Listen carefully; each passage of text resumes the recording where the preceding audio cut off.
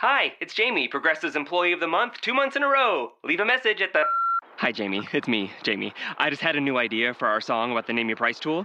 So when it's like, tell us what you want to pay, hey, hey, hey, and the trombone goes, blah, blah, blah, and you say, we'll help you find coverage options to fit your budget. Then we just all do finger snaps while a choir goes, savings coming at ya, savings coming at ya. Yes? No? Maybe? Anyway, see you practice tonight. I got new lyrics for the rap break. Progressive Casualty Insurance Company and Affiliates. Price and coverage match limited by state law. Hayward doesn't push it ahead. He maintains the dribble. Now breaks to the 45 toward the glass. No, Gobert from about 3 feet out grabs the rebound, reaches out, and packs it.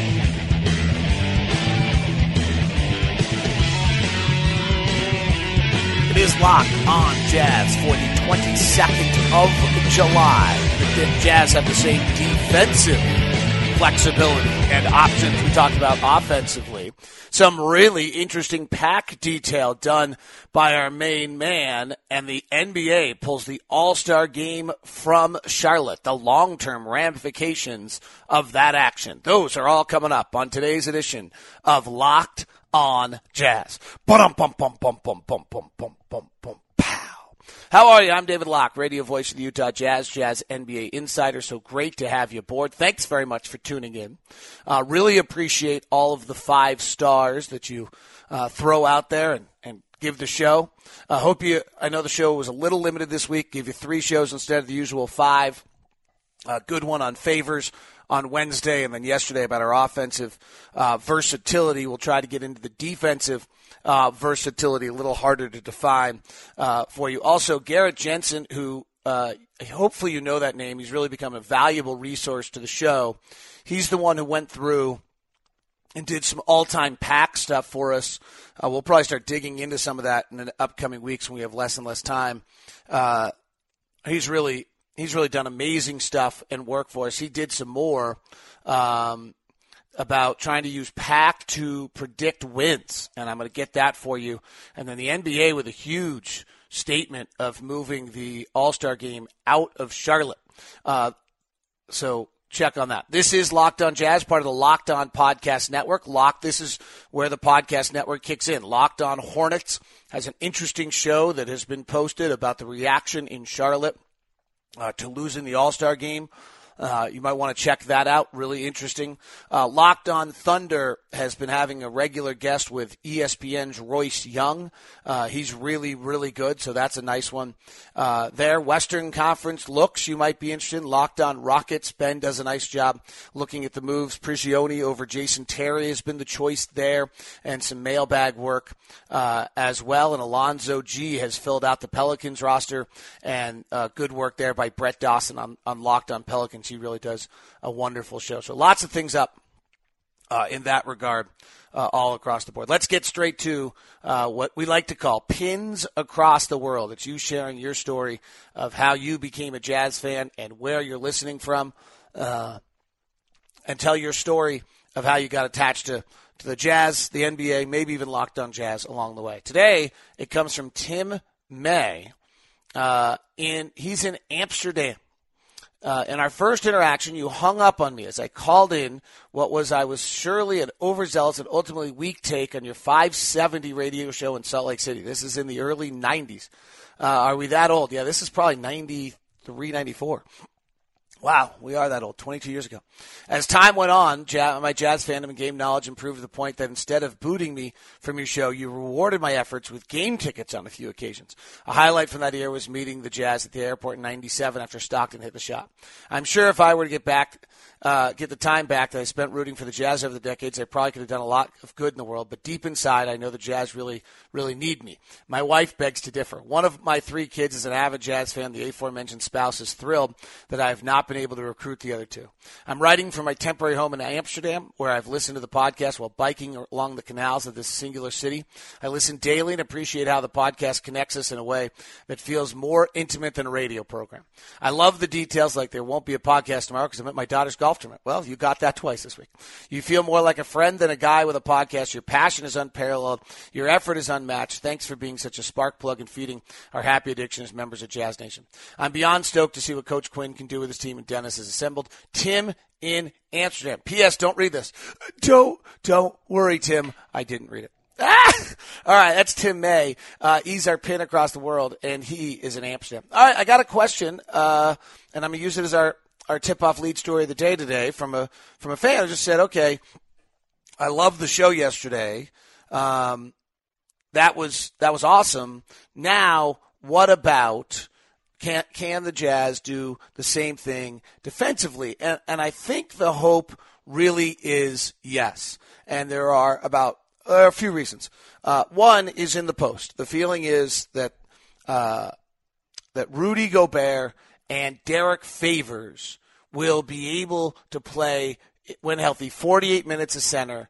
And if they don't, then you're going to be able to play with Jeff Withey if someone's injured. And so in that sense, it's really that's an incredibly positive spot. One is just defensively in that regard, you're going to be able to handle it. You have probably in your basic rotation, you have average to above average defenders other than Boris Diaw, who does it with smarts, and so he might be average, but he's getting older. Let's call him below average.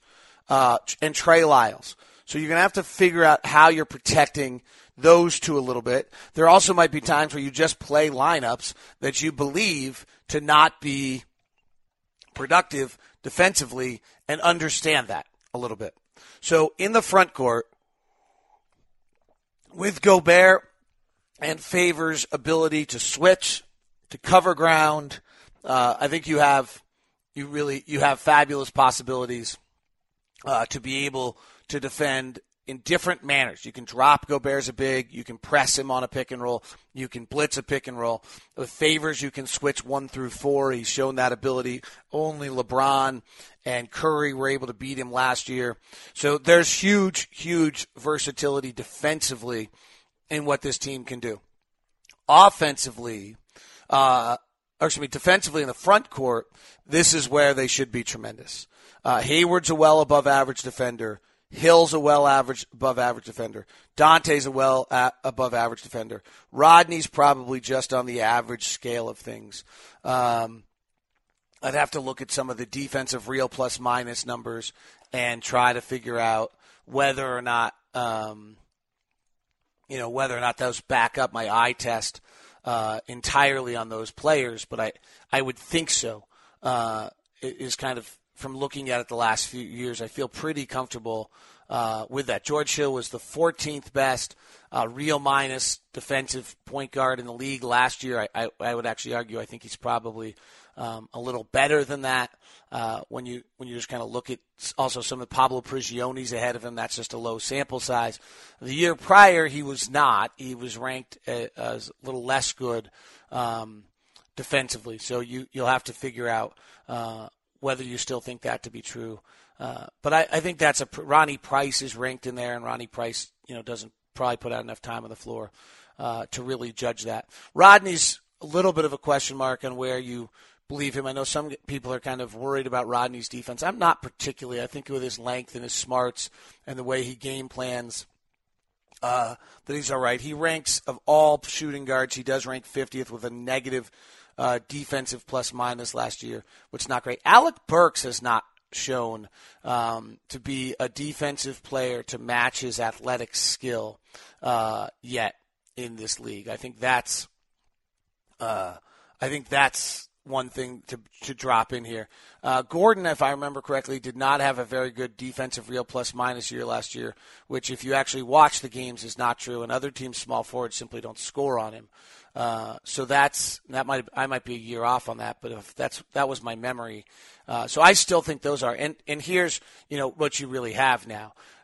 With Dante, with George Hill, with Gordon, you could put those three out there. Gordon actually was the 34th real plus minus at average. You could put those guys out there defensively. I'm not sure it's your best scoring lineup, and you could match across the board any defensive lineup, because George Hill's going to cause, other than probably the Warriors, right? But if you're playing the Spurs and George Hill is guarding Tony Parker, he's going to give him a hard time. If you're playing Danny Green and you put Dante on Danny Green, he's got the length to match him, and then you throw Gordon over on Kawhi Leonard, he's going to do as good a job as anyone is on Kawhi. Kawhi's probably going to be fine on that, but he's just, he's just that good. When can George Hill or Dante chase J.J. Redick while the other one is guarding Chris Paul, and then they don't really have a small forward, so now you actually can kind of drop Gordon Hayward off, or if Rodney's getting the minutes at that point of the game, you're all right because they don't have a really high-scoring small forward. So you start walking down the list of teams, and you can really the Jazz can match up. Minnesota probably causes as much problems if they're going with Dunn, Rubio, Levine, and Wiggins, and Hayward goes and guards Wiggins, or at times, frankly, Dante's long enough to guard Wiggins. George Hill's probably physical enough to guard Wiggins if you need to. So the Jazz have incredible versatility of who they can match individually, and then part two of that with the similar size of Hill, Exum, Hood, Burks, and Hayward, with any of those players, and Joe Johnson included, you can switch it across the board. You can switch everything that's going on 1 through 3 on down screens in the source and not ever be at a disadvantage. So it's fair to believe that the versatility this roster is built might actually be better defensively than it is offensively. That's where things get really, really exciting about this upcoming season, and that's why I think all of us are as excited as we are about it. This is the spot where there's usually a little advertisement, and you can be that spot if you email me at dlock09@gmail.com. dlock09@gmail.com is how you can do it. Love to have your company as part of the show, and love to have you be a part of Locked On Jazz, or if you want to be a part of any of the network stations. Jazz season tickets for this year are on sale now. 44 games, and the upper bowl start at $6. Lower bowl start at $42 a game. And by the way, if you buy Jazz season tickets, you get an 8-day, 7-night stay in Mexico. I don't know all the details. I do know that airfare is not included.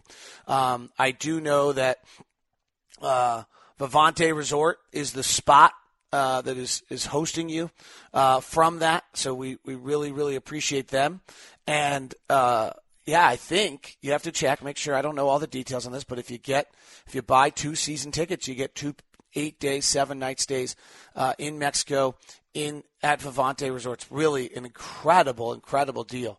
So give a call today at 801-355-DUNK at UtahJazz.com. You get obviously exclusive events. You keep your seat locations for the playoffs. It's great. If that's too much, quarter season and half season ticket plans are available. The Warriors come twice, so if you do the half price, you'd get one of the two. I'm certain of it.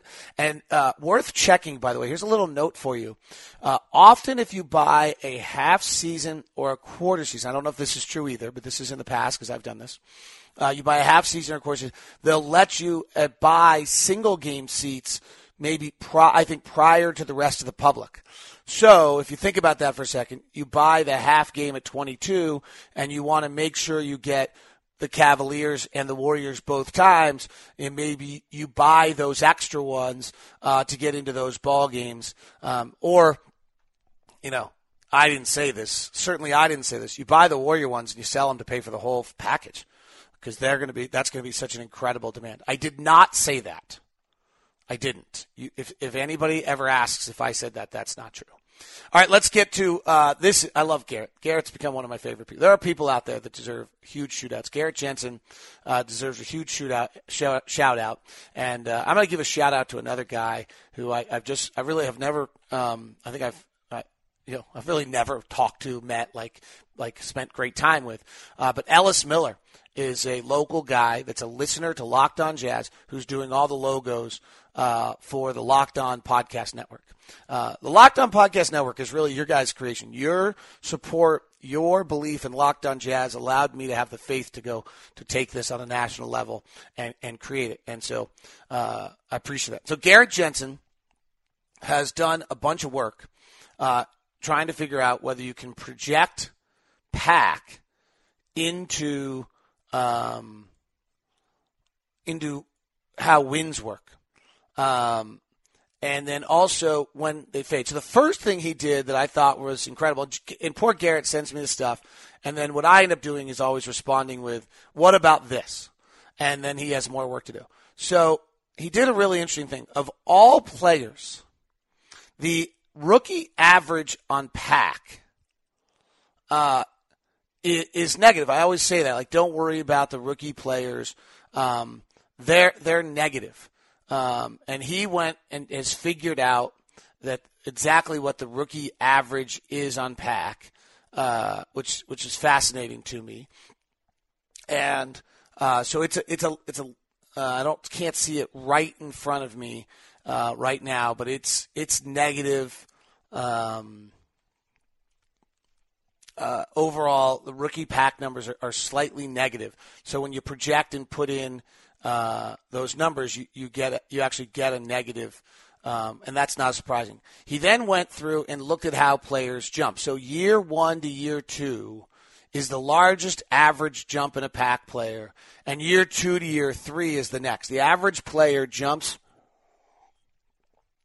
their PAC rating from the negative to plus 0.23 in PAC in the first 2 years as a player. By year 5, their PAC starts to fade and really fades in year 7 and year 8 of their career, which is really much earlier than I anticipated. So I sent that back to him, and he ran it then for players who play 400 career games. And this is what I thought was really, really interesting, probably important for Dante, but also for a lot of players, is players who play a minimum of 400 career games. Remember, I said the average player's PAC jumps. And let me stop quickly. For those of you who don't know what PAC is, I'm sorry, this is really bizarre. PAC is points above average created. It's a metric that I use to judge every offensive player. The concept of it is that if you take 10 scoring opportunities a night, with those 10 scoring opportunities, the average player in the league would score about 10.2 points. If you score 10.7, 11 points, your PAC rating is then plus. If you're scoring 11, your PAC rating is plus 0.8. If you're the best 7, 8 players in the league have a PAC rating over 2. The best 35 players or so have a PAC rating over 1. The average is 0, and anything below 0 is a below average offensive player in the league. And the best is Steph Curry and Kevin Durant, who are now on the same team. So that's how PAC works. It's the way we judge offensive players on the show. So here's what's fascinating. As I said, the year 1 and year 2 are the biggest jumps. They combine for a 0.23 jump. The players who play a minimum 400 career games jump on average 0.54 in that period. So if you're a rookie player and year 2 your PAC doesn't jump, and year 3 you're not, it's not happening. 0.54 is the average jump of players who end up playing 400 career games in the career. And actually, I'd have to go back and look. I think Trey Burke actually did that. He was so bad his first 2 years. He improved, and so he'll probably survive. Even those players, year 5, they start to decrease. Year 6, year 7, they drop off. Year 8 and year 9, there's the kind of a considerable drop-off. That players really on their PAC ratings have hit their peak after the 5th year in the NBA. The jump is just more considerable early on in their careers. And it's larger, and then it starts to fade year 5, 6, year 6, 7, year 7, 8, year 8, 9. It's interesting. It makes a large statement to kind of having players in those years 3 through 5 where they're peaking. Now, hopefully they've peaked high enough that they're still above average. That doesn't mean you don't want those other players. It's just you can't expect an upturn from a lot of those. So Favors probably stays right about where he is. Hayward probably stays right about where he is. Rodney's got another uptick. And worth noting on Rodney, probably should go take a look at how big an uptick he took from year 1 to year 2. All right, here's the next part. He used the final standings and a couple of other ESPN stats from 2003 to 2016 to look at a team's PAC rating and what it related to their win total. This is awesome. And he came up with a formula for the team's PAC. A team with a cumulative PAC of 0 would win about 30 games. For example, the worst pack team in this since 2003 was the 15-16 Lakers with a -5 pack, and the model approximates them at 19 wins. They ended up winning 17. And he has a bar graph. There are a few outliers here and there, but it's generally a pretty darn good look of where your team pack is. Couple of the biggest misses, were teams that had very low points per game allowed, which meant that they didn't have to be as good offensively. He went and projected the Jazz next year, and we had a discussion on how many players he should use. I thought he might have used too many. I think he used all 15. I might argue he used 10. There might be an argument he used 12 due to injuries. And so he went and looked, and with the Jazz 16-17, what's interesting is the pack points them out to about a 41 point, as just an average D kind of points allowed team, as about a 42-41 win team. However, they have an upper end of 60. And I'd have to talk to him a little bit more to understand. Oh, here's the rookie rating, by the way, on average pack is 0.08. That's where it was. I'd have to understand a little bit more from him on how he figures this out. But the Jazz average pack is sitting around 41 wins, which I would guess means their pack combined as a team is about 4. And so they're projected out at actually about 41 or 42 wins. So unless they're elite defensively, they're going to jump. Now, he ran the pack for the Warriors, and the cumulative pack for the Warriors in 16-17. He doesn't tell me, by the way, in this email what the cumulative pack for the Jazz is. He just kind of projects their wins.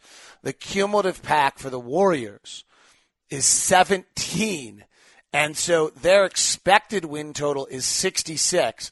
Their upper end win total with a good defense is 85. Which is pretty hysterical. He says that the upper end and lower end happen only about 2.5% of the time. So we like to talk bell curve a lot. You can figure out a bell curve on these teams right now. And interestingly, according to Pack, he has the Jazz basically, I think, as a bell curve team at about 41, 42 wins as the middle of the bell curve. He has the Warriors somewhere around 63 to 66 is the middle of their bell curve, with an upper end of 85, which obviously is impossible. I had this happen once with a model where the Lakers, after they got Pau Gasol for Kwame Brown, blew up my models as well. So really, really interesting and great work there by Garrett Jensen. I can't appreciate him enough. I think he'll be sending me more stuff on this. We'll continue to build on it as Pack.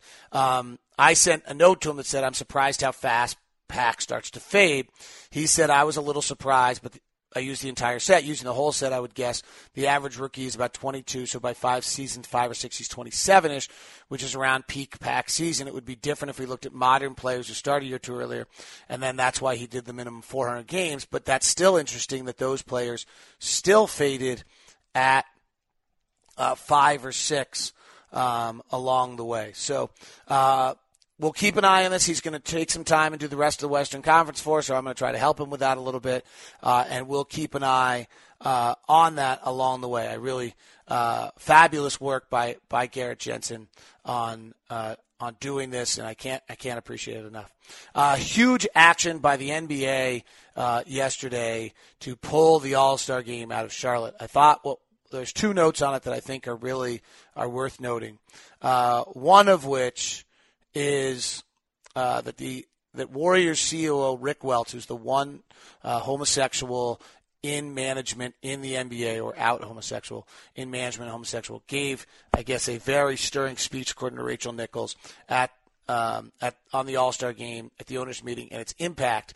And it's one of those times where I think it's really important. People always ask about, well, what really is the value of diversity in the workforce? And anyone who asks the question, I think that leads to a problem in the first place. But the second is I think this is a great example where, as Stephen Covey wrote, you have to understand the world through everybody's lenses. And so what does it mean? What does the law in Charlotte mean to myself as a heterosexual who cares about homosexual rights and liberties and citizens' liberties? What does it mean to me compared to what does it mean to someone like Rick Welts? I think that's a really important difference along the way. The other thing I do think gets really, really interesting is now where's the line? Simultaneously, the WNBA is fining its players for wearing shirts. Adam Silver has been very open about allowing his players to have social commentary. It has clearly opened the door. Carmelo's holding meetings with players about such. I don't think you're going to hear Steph Curry very loudly on this Charlotte issue. He is, due to some of his affiliations, I think I know where he feels on some of these things, and he's a huge spokesperson. What happens if he were to come out right now very strongly against homosexual rights? How would Adam Silver feel about that?